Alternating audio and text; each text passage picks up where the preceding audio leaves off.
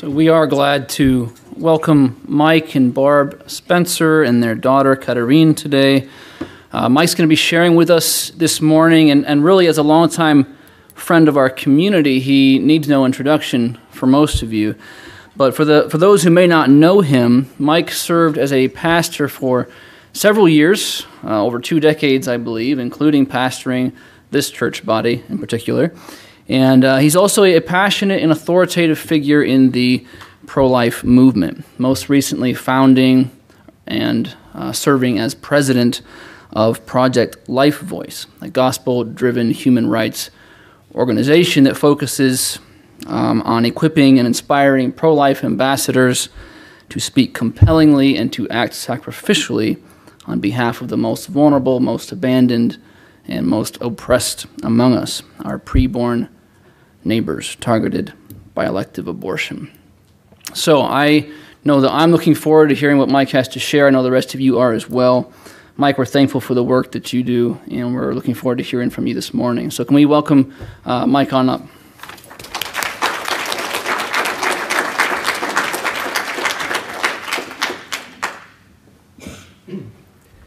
It's good to be back, and I brought presents. Artifacts for the museum, for the Church of the Lamb Museum. The proper name, the original name, the right name.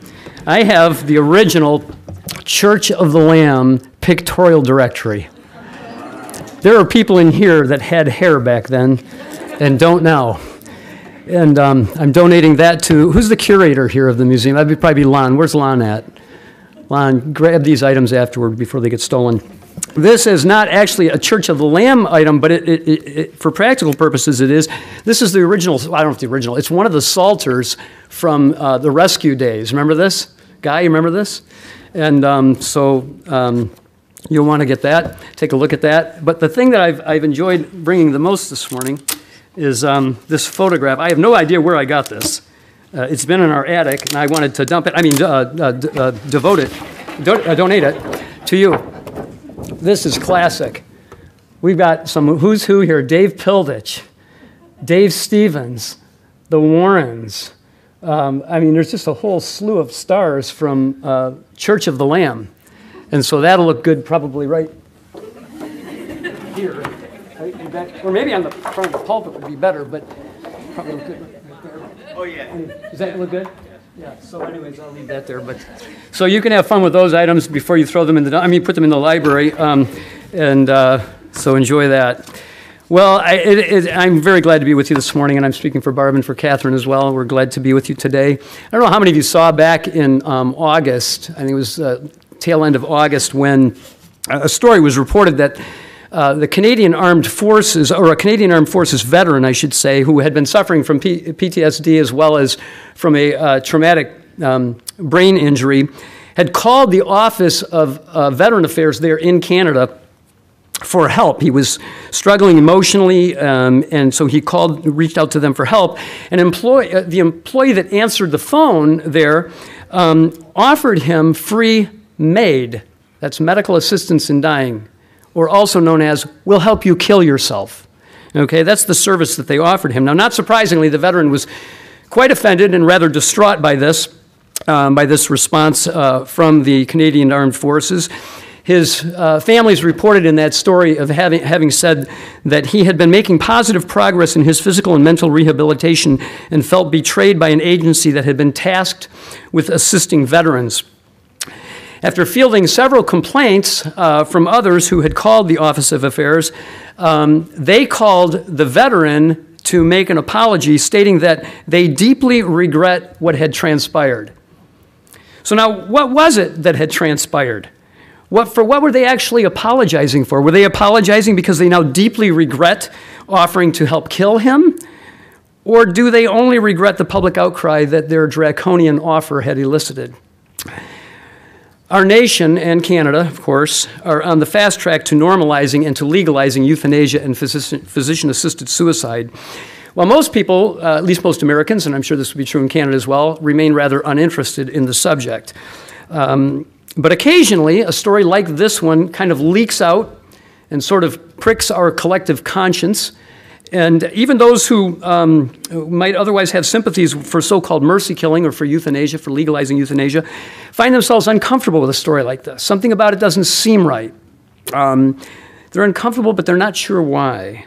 This morning, I want to address the subject of, or the subjects of euthanasia and physician-assisted suicide. These are hot moral issues today, whereas there was a time when people kind of universally in our land saw euthanasia and physician-assisted suicide as a selfish, immoral act. Now, a growing number of Americans are seeing these actions as death with dignity, or as a right to die. It's also a deeply personal issue. I'm sure even for some here, you've had loved ones that you've walked through the dying process, and maybe were faced with difficult decisions in the hospital or in the nursing home or even in-home care. It's certainly a morally and culturally important subject. Wesley J. Smith points out that what's really threatened is our commitment, our national commitment to human exceptionalism. This idea that there's something unique about us, something special, something sacred about us. And of course, this sets us above all of God's created order as human beings, that we are his image bearers, that we have been created with an intrinsic dignity and an inestimable worth. So now whether we accept as a nation or reject this once commitment that we had to human exceptionalism is going to profoundly shape how we view and how we treat the vulnerable, the weak, those that are hurting, those that are suffering. The field of bioethics, at least mainstream bioethics, has largely abandoned the commitment to human exceptionalism, and their approach is much more utilitarian. They speak of undignified bioethics, rejecting a belief in the intrinsic dignity and the inestimable worth of human beings, and accusing you and I of speciesism for defending it. If their influence continues to erode what little is left of our national commitment to the sacredness of human life, the whole house of cards is going to fall. We know that. In fact, we're seeing that, at least the early stages of that, we're seeing that now. The failure to recognize and to value the inestimable value of all human life is destroying our foundation for human rights.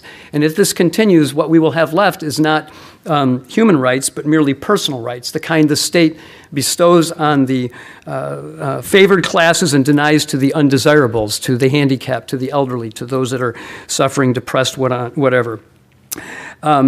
This is at least I think this, you may say it differently, I think this is a much more difficult subject to address. I don't mean from the pulpit here, I mean just in culture than the subject of abortion is.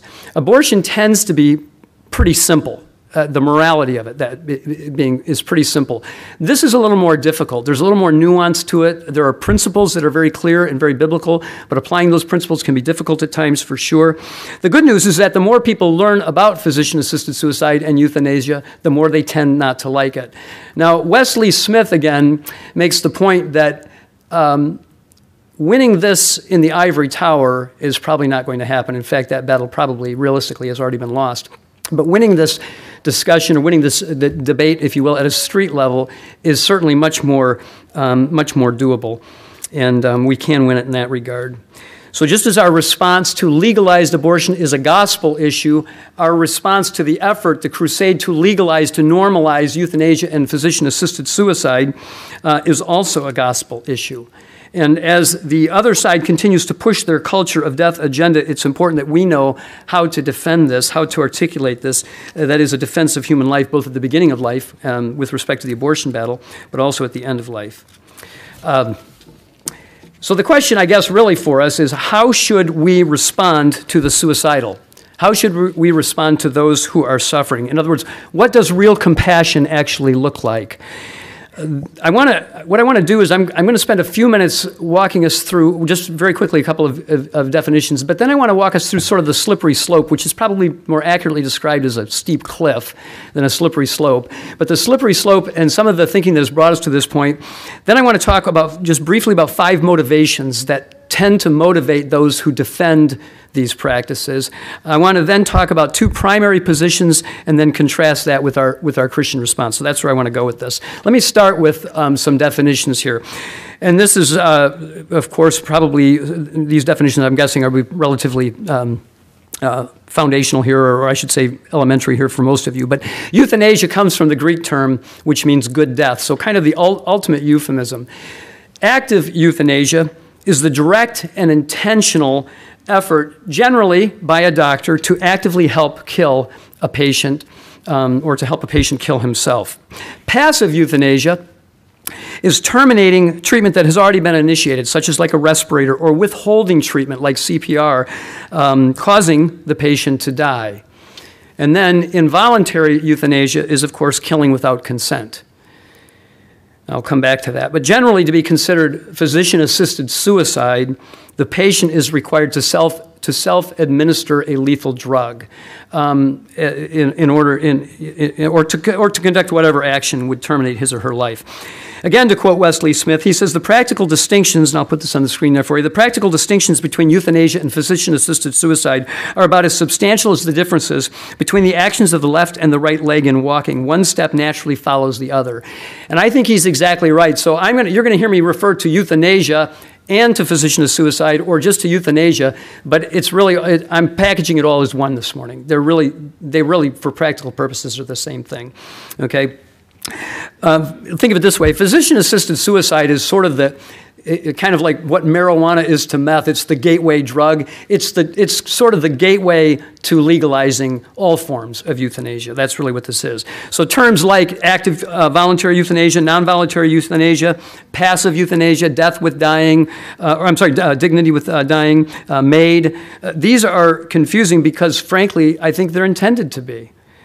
They are nothing but clever euphemisms to justify killing. It's often said that whoever controls the language controls the culture, and that's certainly true. We saw that for 50 years and the years leading up to Roe. We saw that with respect to abortion, and we certainly see it with respect to euthanasia as well. It's also been said that a spoonful of sugar helps the hemlock go down, and I think that's well said. Just real quick, these are some of the words, just a smattering of a sampling of the words that have been used, or the euphemisms that have been used to justify abortion. Product of conception, women's rights, choice, reproductive justice, and so on and so forth. And you see similarities here with the euthanasia battle, where they refer to helping somebody kill themselves as right to die, as death with dignity, mercy killing, even happy release. I think that was actually Dawkins' phrase, although don't quote me on that, but I think that was Dawkins that came up with that.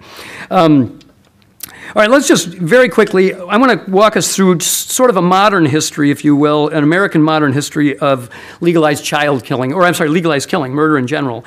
This won't be exhaustive, and some of it is legal stuff or laws. Some of it that I'm going to show you is just more cultural things, some movies. But just quickly, in 1906, let me say this, as early as the turn of the 20th century, many physicians and bioethicists had really largely gained control over a lot of our universities and a lot of our medical institutions.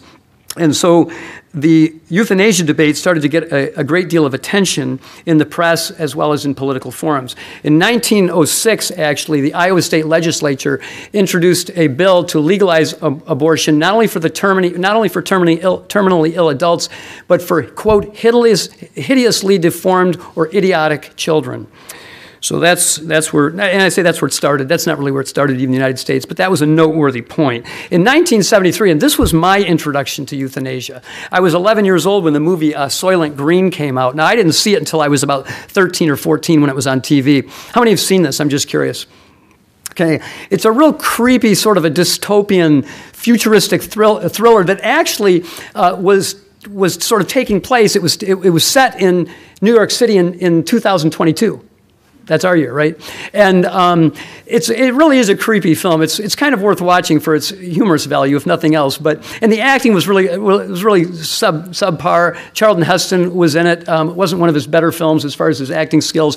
But in the film, the world is massively overly populated. The greenhouse effect is choking people out. I mean, it's just humidity is sky high. It's AOC's worst nightmare. It's what's going to happen to us in, 10 more years? I think she said 12, and that was 2 years ago. And so anyways, in the film, the streets are so overpopulated that people are all eating the same food, and it's called Soylent Green. It's basically a White Castle burger, but it's green. That's what it looked like. It was a little square, a little thing. And so it's probably not a great commercial for White Castle, but which I actually happen to like. Yeah. So If the burgers come out green, definitely stay away from White Castle. But right now, I think you're safe. Anyways, so people were all eating this product called Soylent Green because they couldn't, a head of lettuce was $150 and this kind of thing. Well, anyways, Charlton Heston, who plays Detective Thorne in the film, starts to get suspicious and digs into this and discovers that what they're actually eating is human beings.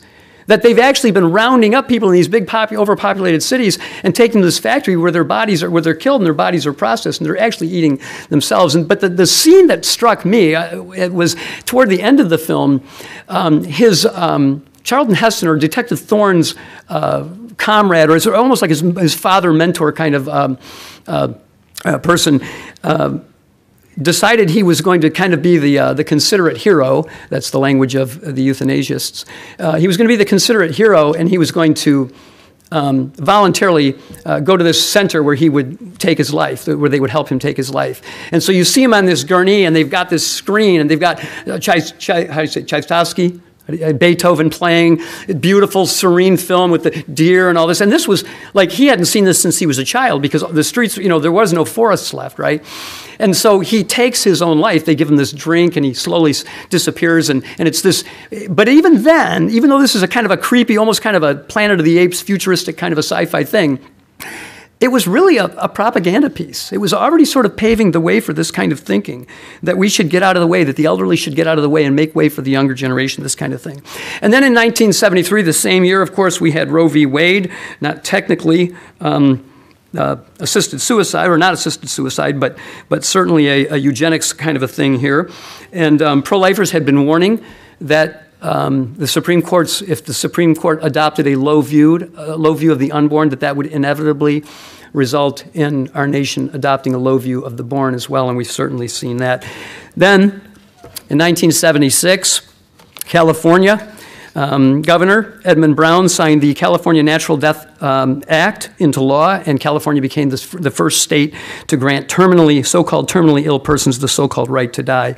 In 1980, Derek Humphrey, so a name that might be familiar to some of you, kind of the founding father, if you will, of the modern-day euthanasia movement, helped co-found the Hemlock Society, a grassroots advocacy group advocating for legalizing assisted suicide and euthanasia in general. 1980, Peter Singer writes this, 7 years after Roe v. Wade, 7 years after pro-lifers had warned that a low view of the court would result in a low view of the unborn by the court would result in a low view of the born as well. Here's what Singer wrote. Killing a defective infant is not morally equivalent to killing a person. Sometimes it is not wrong at all. He was demonstrated against in Germany, who has a little shorter memory, or I shouldn't say shorter, a longer memory of their eugenics program. Okay, and then in 1989, Jack Kevorkian. I was living in Detroit at the time, and he was from Royal Oak, a suburb. In fact, Barb and I lived in Royal Oak our first year of marriage. Jack Kevorkian, also known as Dr. Death, had invented his machine, you see it there, called Thanatron, which was a traveling death machine that he was actually taking to people's homes who were suicidal and hooking them up to this so that they could commit suicide themselves. So he was providing a service for them to kill themselves, all right? And he had killed about 130 people over several years. 70% of these were not terminally ill, and 5 of them were not ill at all. But what really got national attention and international attention is that in September of '98, he filmed the murder of Tom Yoke. Tom Yoke was suffering with Lou Gehrig's disease, and he actually filmed his death, killing him in his home, and sent that to 60 Minutes. 60 Minutes broadcast his actual death. As a result, he was convicted and spent, I think it was 8 or 9 years in prison. He's dead now. So he was, and again, he was largely dismissed by the general population. Is this just kind of this ghoulish, kind of weird guy? And he was that for sure. But again, he was launching us forward in our thinking on this, right, as a culture. In 1990, Terri Schiavo, the story of Terri Schiavo had sparked a massive cultural debate over the quality of life versus the equality of life ethic. She was 26 years old. She had collapsed at home. She was deprived of oxygen for several minutes. She was brain injured, severely brain injured. She was described by the media as being in a vegetative state, that she was brain dead. They described her as brain dead, said that she was unresponsive and needing a respirator. None of that was true. Now, she was brain damaged, but none of that was true. The fact of the matter is she just needed help with eating, okay? When I say just help, she needed other physical help as well. But, I mean, she was not brain dead or anything like this. In 1998, her husband, Michael, petitioned the court of Pinellas County to authorize her starvation and dehydration. Now, this got caught up for years in various court battles, but after those court battles ended, she was indeed starved to death by the courts, by her husband. She died in March of 2005 after 13 days, after starving for 13 days. Nat Hentoff described the state-sanctioned murder of Terri Schiavo as the longest public execution in American history, and I think that was pretty apropos. In 2010, just a few more here, in 2010, the film came out starring Al Pacino, You Don't Know Jack. This was about Jack Kevorkian. It was his story. Now, in the film, they portray him as this, quirky, but really lovable kind of a character. Kind of, kind of couldn't help but love the guy. Very principled, very lovable. And the Christians in the film were portrayed as cold and unfeeling, as we usually are. Not as we actually are, but as we are usually portrayed. Let me be clear about that. In 2013, Alberto Giubilini and Francesca Minerva, writing in the Journal Medical of Ethics, their now infamous article, Afterbirth Abortion, subtitled, Why Should the Baby Live? They wrote this, quote, "We argue that when circumstances occur after birth, such that they would have justified abortion, not that anything after birth would justify abortion, what we call afterbirth abortion should be permissible."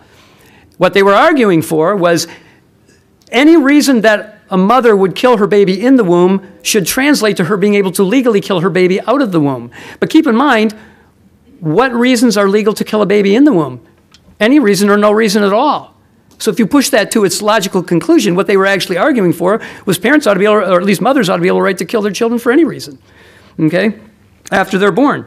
In 2016, the film Me Before You came out. Barb and I watched this. This was kind of portrayed or promoted, I should say, as a very romantic story, and it was that. In fact, it really kind of sucked you in, it really kind of seduced you in. It was a story of this man who becomes a quadriplegic, and this young gal, Lou, is hired to take care of him, and she brings him out of his depression, and they fall in love, but the guy still wants to take his life. And she's the holdout, but she finally comes around to her senses that this is the right thing to do, and his life is taken. And you leave the theater, we didn't see it in the theater, but you leave the film looking at it and going, what in the world just happened here? It was so despairing, but you can imagine how many of our, family and friends of ours, or, people we work with would see this film and go, yeah, that really is the loving thing to do. So films like this have had a huge impact. Others, $1 Million Baby with Clint Eastwood and what was her name? Hilary Swank, that's another example of that kind of thing, okay? By 2018, the Gallup poll showed that 72% of doctors, 72% of Americans said that doctors should be able to help terminally ill patients die. Now, interestingly, that number drops to 65% when the question when the question is raised using the phrase commit suicide. Isn't that interesting? Now, while all of this, and again, this is just meant to be a quick handling of this, but all of this over these last 40, 50 years and plus has been transpiring while most of the church has remained silent. I mean, if the church is silent on abortion, I think it's even more silent on the subject of physician-assisted suicide or euthanasia. To be clear, physician-assisted suicide is now legal as of 2022 in 9 states as well as in Washington, D.C. Now, to be clear, ultimately, suicide activists are not fighting merely for the right to die. They are fighting for the doctor's right to kill. There can be no mistake about this. That's really what the agenda is here. It is about granting people the right to be killed and granting doctors the legal right to do the killing, even without consent. Again, to quote Wesley J. Smith, I think my last time I'll quote him this morning, although I make no apologies for quoting him. He's brilliant. He said, in the last 30 years, Dutch doctors have expanded euthanasia practice exponentially, going from killing the terminally ill who ask for it, to killing the chronically ill who ask for it, to killing the depressed who have no physical illness who ask for it, to killing newborn babies in their cribs because they have birth defects, even though they could not possibly ask for it. You see, it's ultimately about abandonment of people in their greatest time of need. It is creating a caste of killable people. Proponents promise protective safeguards. We hear this all the time. Those who advocate for legalizing euthanasia and physician-assisted suicide will promise that these protective safeguards are going to be put in place. They're going to govern the process, keep this all civil and orderly, and so on and so forth, and they never do. Denmark, Sweden, and Oregon have shown us that when killing is perceived as an appropriate response to suffering, the dam breaks, and the line dividing the acceptable from the unacceptable is obliterated. Whatever safeguards were promised are quickly abandoned. Terry Schiavo, and this is no exaggeration, would have had more legal protection as a terrorist, a mass murderer, or an animal. Under our laws. Just last week, if you saw this, just last week, Dutch Radio Worldwide reported that after a year of discussions, the Royal Dutch Medical Association has expanded the guidelines for euthanasia to include non-terminal conditions such as poor eyesight, fatigue, and loneliness. These are now qualified according to them, or they qualify according to them as unbearable suffering under the Euthanasia Act.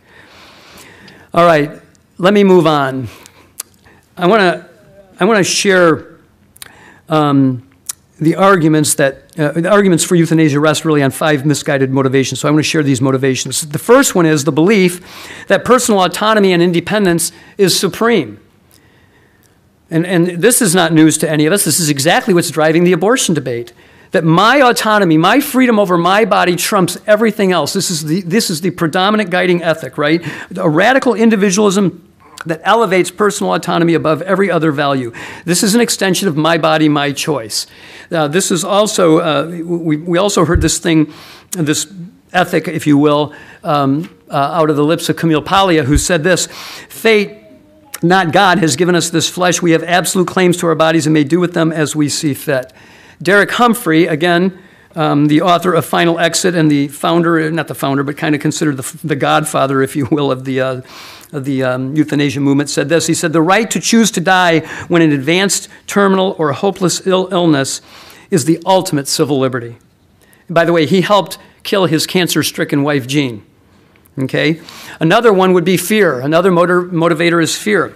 We're uncertain what we would do in painful or seemingly hopeless circumstances. Maybe I say we, maybe not you, but people fear this. It's like they want this as an option because they fear it themselves, what they would want to do or what they might be inclined to do if they were suffering with some terrible disease or loneliness or whatever, right? Sympathy is another one. We're uncertain what we would do in painful or we hurt when others hurt, and we naturally desire to relieve their pain as well. And you can understand why this is a motivator.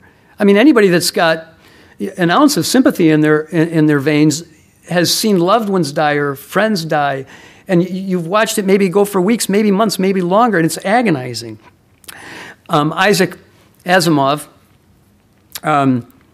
the former president, I think actually might be the actual president of the American Humanist Association, said this: no decent human being would allow an animal to suffer without putting it out of its misery. It is only to human beings that human beings are so cruel as to allow them to live on in pain, in hopelessness, in living death, without moving a muscle to help them. Can you see how seductive that would be to somebody who's not rooted in God's word? To somebody who thinks that we crawled out of a swamp 50 billion years ago and there's nothing beyond the grave? Can you see how easy it would be for this culture to completely buy into this? And sadly, we're seeing that, aren't we? Fifthly, the argument from utility, arguing that euthanasia promotes the greatest good for the greatest number of people. This is the most moral option, right? The patient's suffering is ended. The hospital staff, they don't have to suffer anymore. The medical staff doesn't have, they can avoid the stress of watching someone die. Family can get on with their living. And you can think of so many other motivators under this one. That is, one of those would be rising healthcare costs, which are causing more and more people and insurance companies to put a price tag on human life.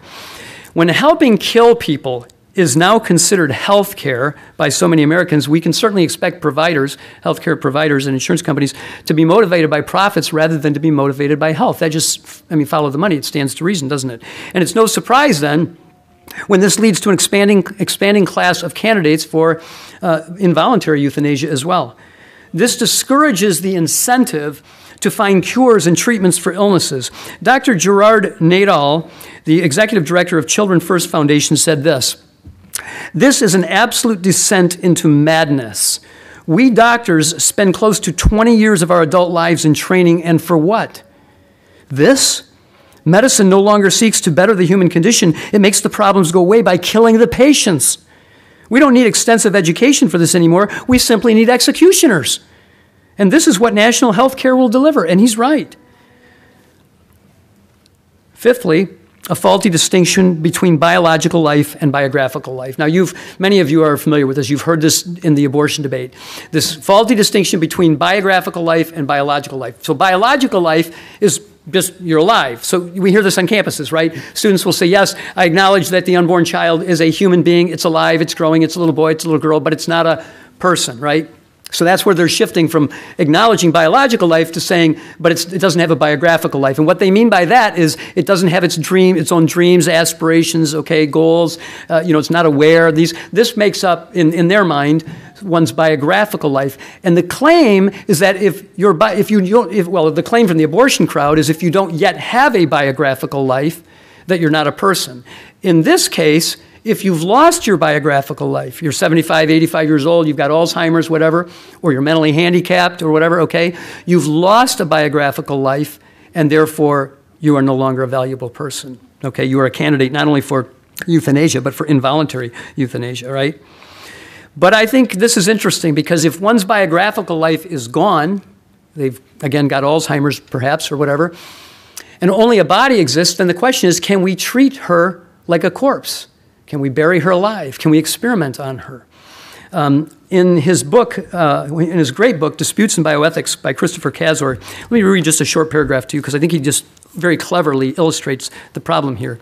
He says, consider a woman in a hospital in a persistent vegetative state who will soon be dying. Just after midnight, a janitor enters her room and has sexual intercourse with her. Everyone recognizes that this woman would be wronged and her basic rights violated, since it is always wrong to have sexual intercourse with someone without her consent. In other words, it is wrong to rape someone. But this intuition presupposes that she still has basic rights, that she is still someone who can be morally wronged. In other words, she still has value as a moral subject, despite her grave disability and imminent death. I think that's a winning argument. And I'm not saying that you share it with your pro-euthanasia friend, they're going to be on their knees in sackcloth and ashes repenting of their view. But I think that's a compelling argument. We recognize as Christians that you have intrinsic moral worth and dignity until you die, that should protect you. Let me move on. Two basic pro-euthanasia, pro-assisted suicide positions, and you'll find these in greater explanation in Jonathan Van Maren's book. Now I'm drawing a blank on the title of it. Well, just remember, Jonathan, it's going to come up. The last slide, I'll show you a few books if you want to do some further reading on it. It'll come up there. But Jonathan Van Maren is from the Center for Bioethical Reform in Canada. Very sharp. Do you guys know the name of that book? Thank you. Guide to Discussing Assisted Suicide. Yep, Guide to Discussing Assisted Suicide. It's good to have you guys visiting today, just for that reason alone. Not for any other reason necessarily, but... so two primary views here. All right. First, three actually, but we're going to deal with ours, the pro-life, the Christian view later separately here. So the first position is called the split position. This is the position that says we give assistance to some people who want to kill themselves, and others we give prevention. So you can imagine you're working at a 1-800. You're answering the phone for a 1-800 suicide hotline, and somebody calls in, and you've got to decide. Do we push them over the ledge or do we pull them back from the ledge? What do we do here? I mean, can you imagine the chaos, all right? So that's the question. If a man's ready to jump to his death, how do we know if we should push him or pull him? I don't know if any of you saw this story back in 2017. It's a beautiful picture. This is a man on a bridge in London in 2017 who was attempting to commit suicide. And these strangers, nobody that knew him, just strangers walking by, saw this, and they grabbed him and took belts and ropes and tied him to the railing because they couldn't lift him over until emergency medical folks could get there, right? I mean, it's humanity at its best, isn't it? You see the horror of this young man or this man who wants to take his life, but then you see these people running to his rescue. Now, interestingly, and I just did this week, I looked that story up again. I remembered it, and I looked it up again, and it was described as in the media in different stories as compassion, as heartwarming, as heroic, and as inspirational. But weren't they violating his autonomy? His autonomy said, my body, my choice. They robbed him of the opportunity of killing himself. I thought that was wrong. You see the problem here? If autonomy is so supreme, then why would we deny assistance, suicide assistance, to anyone? Does anybody remember who this is? For 20 points, anybody know who that is? I know something that all the people at Tech don't know. Do you have any idea what this is doing for my self-esteem this morning? That is Brittany Maynard. Does that name ring a bell? Oh, I'm that much smarter than all of you? This is great. Let's close in prayer right now. I'm going to do this. Brittany Maynard, okay, was 29 years old diagnosed with an inoperable and terminal brain tumor. She was given 6 months to live. This was back in 2014. Actually, I think it was in 2013 when she was diagnosed. But she was given 6 months to live. She lived in California, but she moved to Oregon because she wanted to take her own life, and she wanted to do it under the Death with Dignity Act, the legal Death with Dignity Act in Oregon. She did commit suicide later in November 1st of 2014. Now, if those of you who remember the story, she was lauded as a hero. She started a website, okay? She connected with... now I'm forgetting the name, the Hemlock Society. They changed their name, but was it Choices and Compassion or something, Compassion Choices, I forget. She connected with them, they started a website for her, okay? And all of this was toward the effort of using her story to further advance this agenda, this pro-death agenda, right?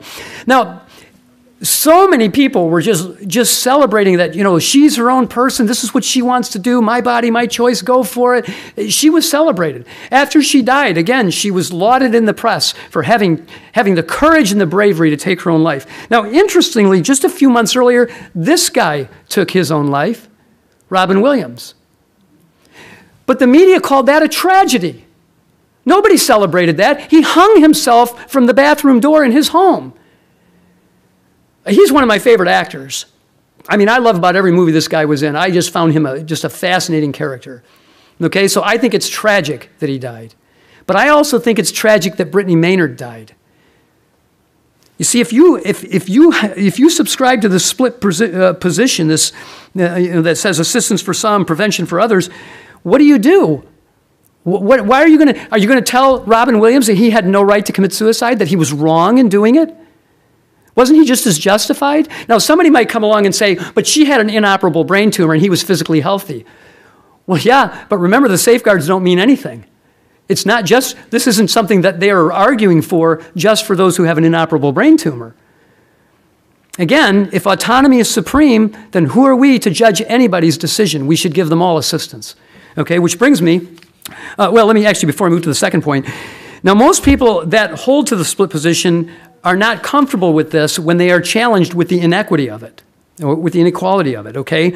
So we've got to help them by asking them good questions, and these are some questions that Jonathan Van Maren brings out in his book. First of all, ask somebody this: what do you think about suicide? Now, almost everybody's going to say what? It's wrong. Yeah, we should do more to help, right? This kind of thing. Here's a follow-up question. Well, what do you think about assisted suicide? Now, you'll watch some of those same people go, oh, well, yeah, okay. And here's another question then. So how do we decide who gets what? Who gets assistance and who gets prevention? Again, they're going to argue in many cases that it should be offered only to those who are suffering greatly, but if autonomy is supreme, why would we offer it only to those who are suffering greatly? What about those who are suffering mildly? This splits people into two classes: those who are protected and those who are unprotected, those we value and those we don't value. You see, Robin Williams' death was a tragedy because he entertained us. He was good for us. He was fun. Brittany Maynard, I don't know who she was. No loss. The split position isn't really about freedom or a right to die. It is about an underlying judgment or assumption that some people's lives aren't worth living and that they are indeed better off dead. This reveals a very ugly truth, that with some we actually agree, yeah, you're better off dead and we'll help you do it. So that's the split position. Here's the total choice position. This is assistance for everyone, Brittany and Robin. We help them both, okay? The question, of course, though, is obvious. Should we ever try to prevent suicide? Is it ever a tragedy? People intuitively know that sometimes it is. So you're talking to somebody who supports euthanasia or legalizing euthanasia or assisted suicide, trot out a teenager. You've heard Scott Klusendorf's trot out a toddler, trot out a teenager. I've got a 14-year-old girl here. Her boyfriend just broke up with her. She thinks this is the end of the world. She cannot imagine a life beyond this relationship. She wants to kill herself. Should we help her? We all know intuitively that, of course, we shouldn't. Again, advocates are going to argue for minimal safeguards to ensure the person is of sound mind and so forth. But how do we tell the difference between someone who is of sound mind and someone who's needing psychological help? Isn't that subjective? Doesn't that open a can of worms? Of course it does. Don't we have a duty to protect people from themselves? Just because someone wants to die doesn't mean that we should help them do it. If a doctor amputates a man's leg, a man who is suffering from BID, bodily integrity identity disorder, and he wants his leg cut off, do we think that the doctor has done a good thing if he cuts the man's leg off? No, unless, of course, we support gender reassignment surgery, right? Because that's exactly what's happening there, isn't it? You see, in the end, physician-assisted suicide is just a sanitized way of reframing suicide. So when you hear assisted suicide or physician-assisted suicide, that might dress it up nice for the culture, but your red flag ought to go up.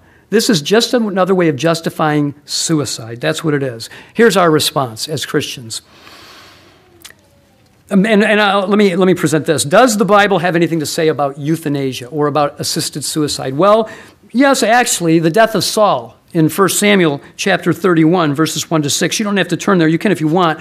But in that story, Saul is in battle with the Philistines. He's mortally wounded. He begs his armor bearer to run him through, okay, to help him take his life, to assist him in his suicide.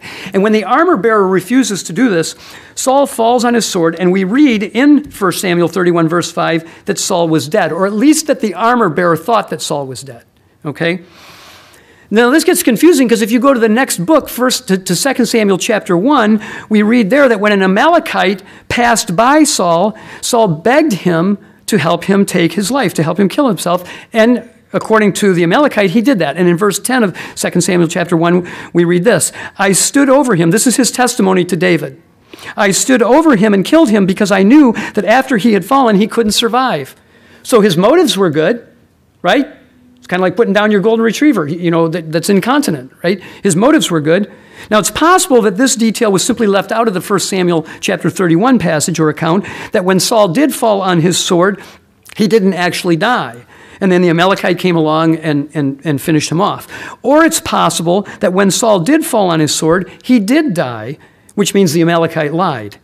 Either way, in 2 Samuel chapter 1, verse 14, David accepts his testimony as true and judges him for killing the Lord's anointed. Now, somebody might bring up, okay, that's not really a great argument against suicide because, first of all, it's a narrative, and secondly, the second point with that is that it's possible that David was judging the Amalekite not for assisting in suicide, but for assisting in suicide of the Lord's anointed, that made it different. Okay, fine, but I think the Bible is, well, I say fine, I don't buy that.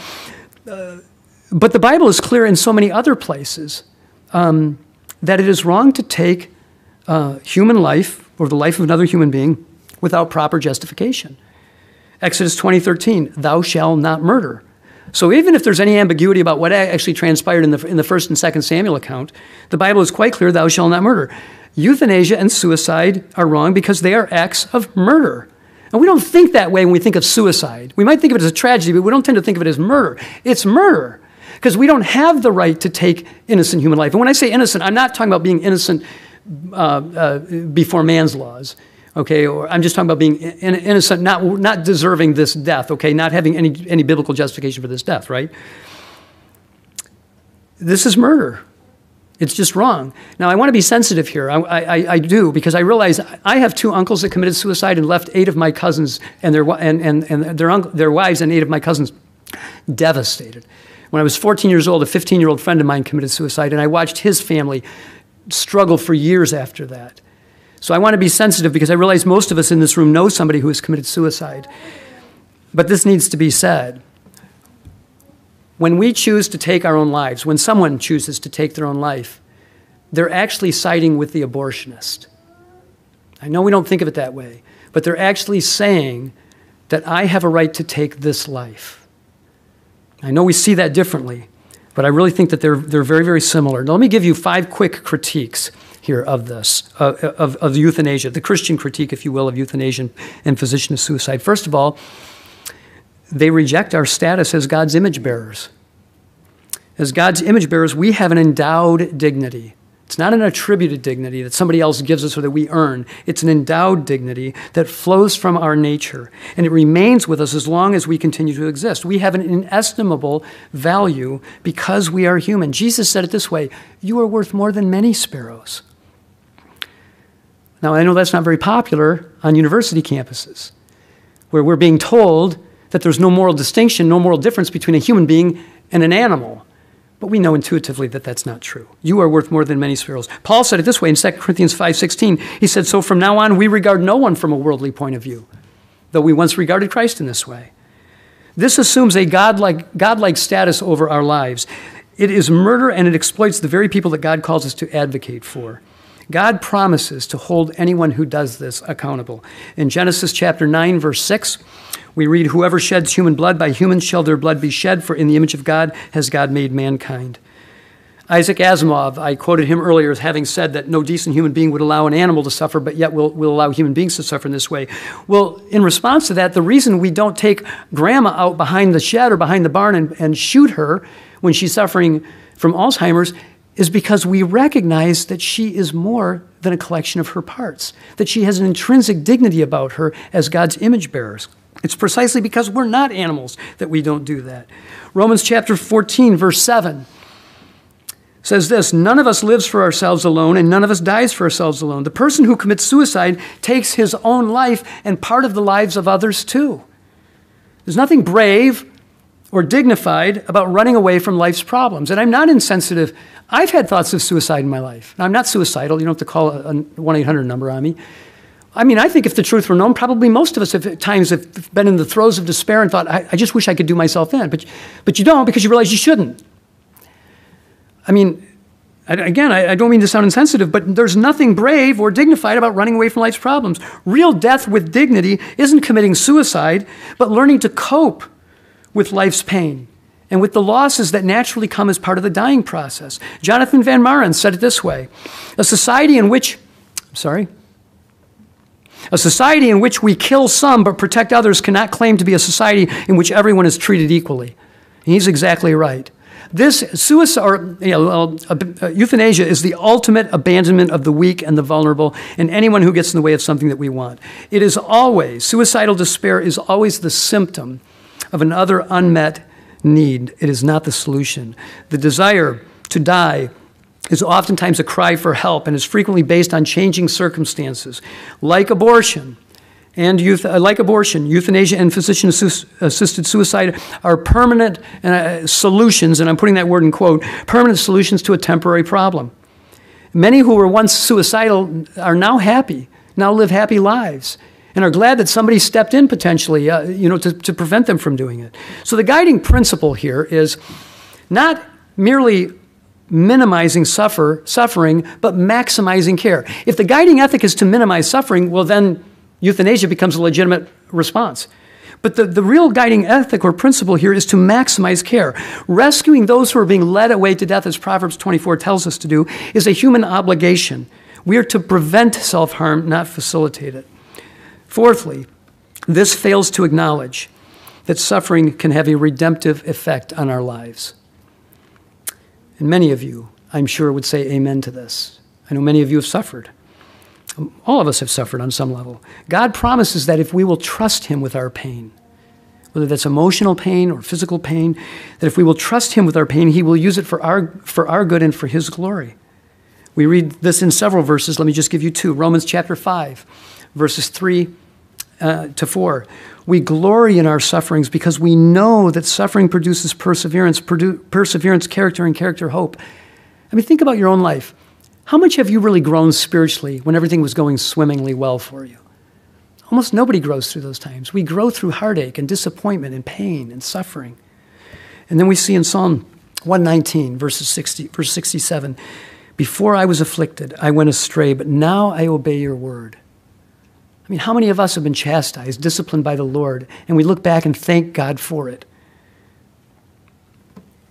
Even Christ chose to suffer for a greater good. For the joy set before him, he endured the cross, scorning its shame, we're told in Hebrews.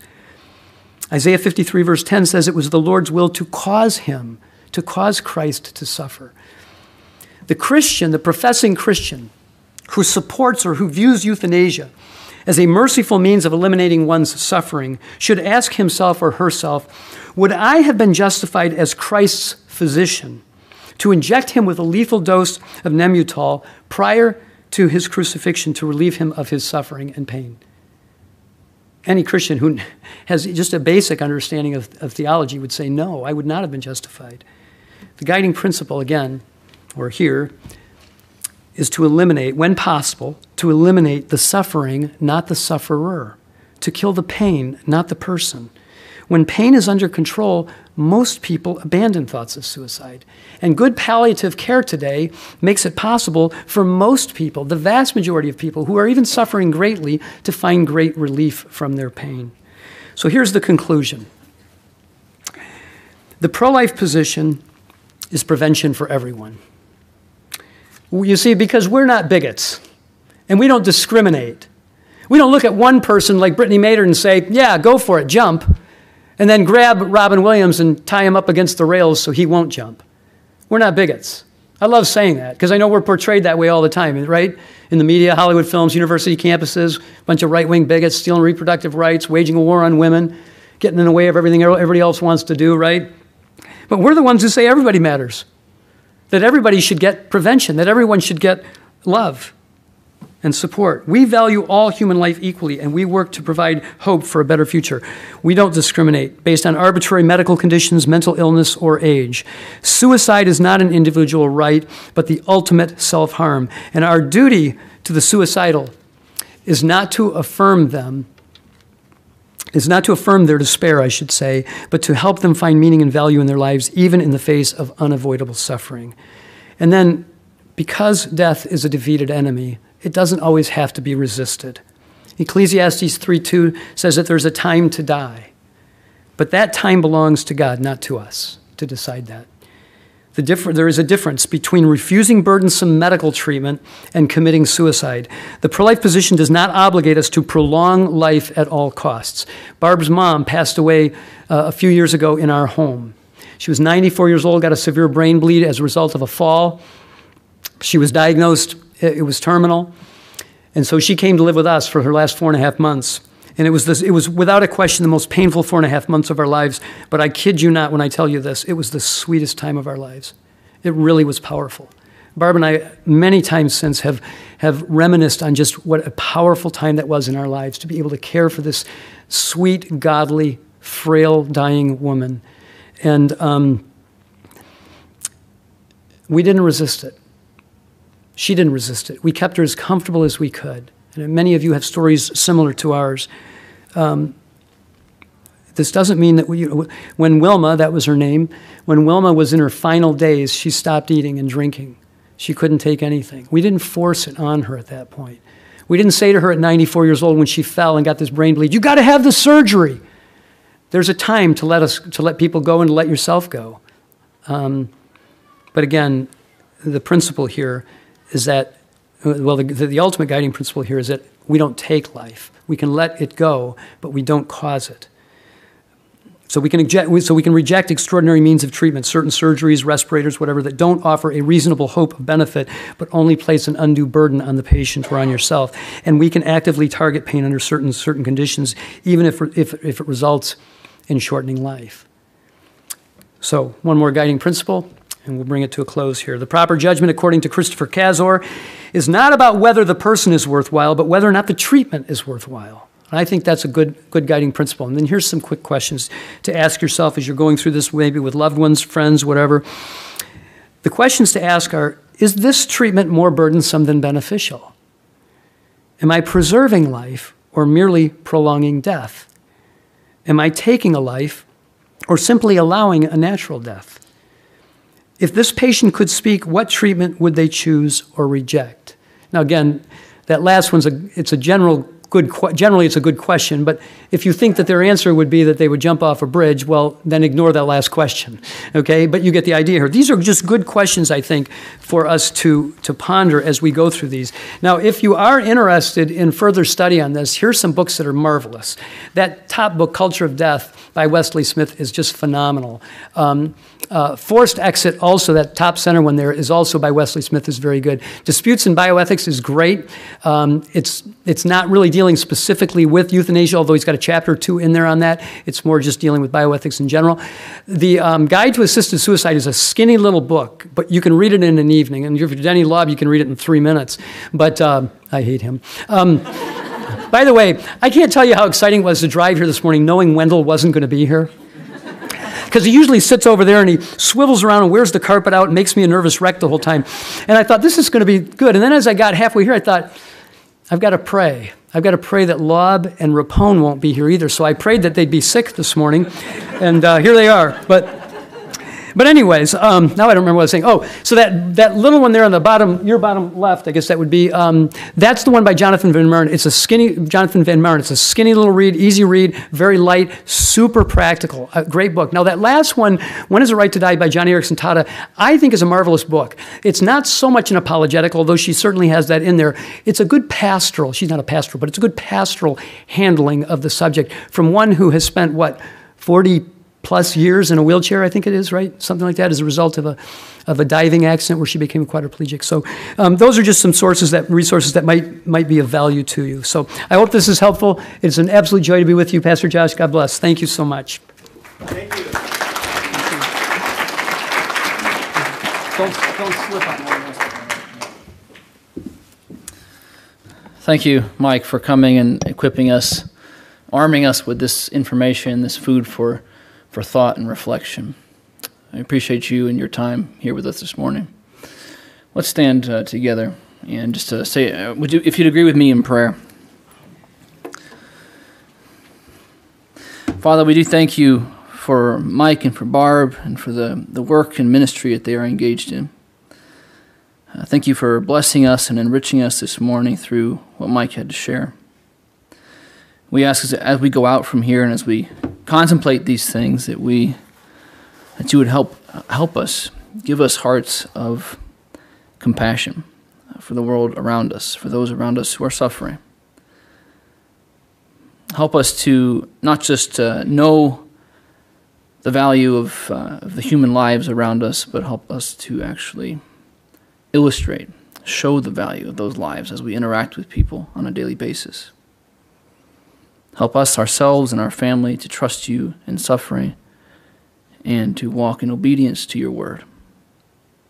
Help us to impart your love and grace to those around us. In Jesus' name. May our Lord Jesus Christ himself and God our Father, who loved us and by his grace gave us eternal encouragement and good hope, encourage your hearts and strengthen you in every good deed and word. Go and greet each other in love.